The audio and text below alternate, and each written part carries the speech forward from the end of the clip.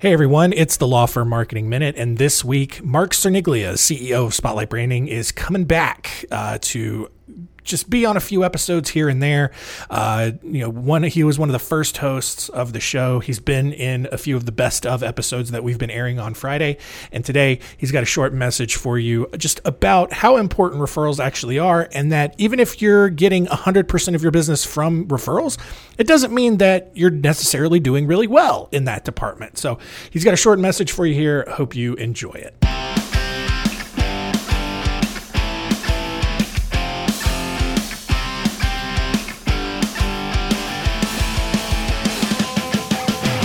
Welcome to the Law Firm Marketing Minute, your source of internet marketing inspiration.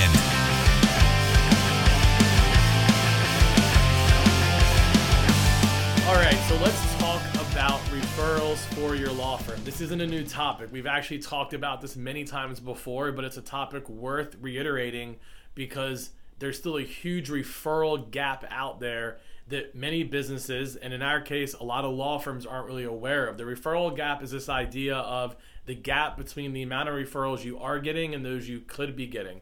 There's a statistic, we've quoted it on this show many times before, but it's worth repeating, especially if you haven't heard it, and it's that you're only getting about 1/3 of the referrals that you could be getting.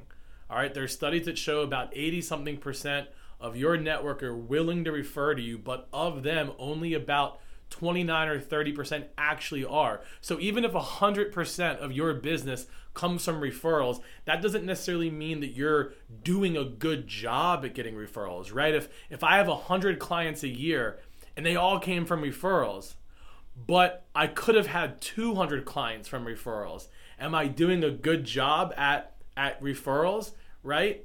Maybe, not necessarily though. So don't get caught up in this idea of, if I have a lot of referrals, I must be doing a good job. You also want to look at, but how many could you be getting? So we know statistically this tends to be true because people forget about you. They forget what you do. They maybe didn't know that you did one thing. They knew you did this, but they don't know that you do this other thing.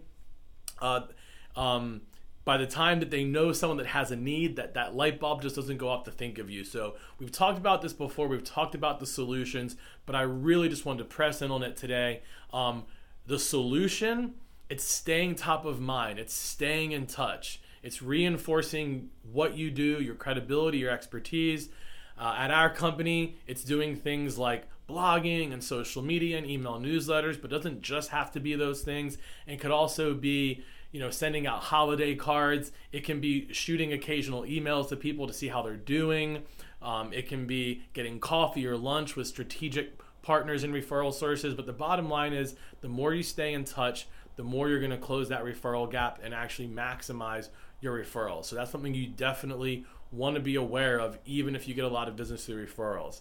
Please leave a review for this episode here on YouTube or on podcasts, wherever you're listening. Let us know what you thought of the show, and please let us know in the comments what you'd like us to talk about next.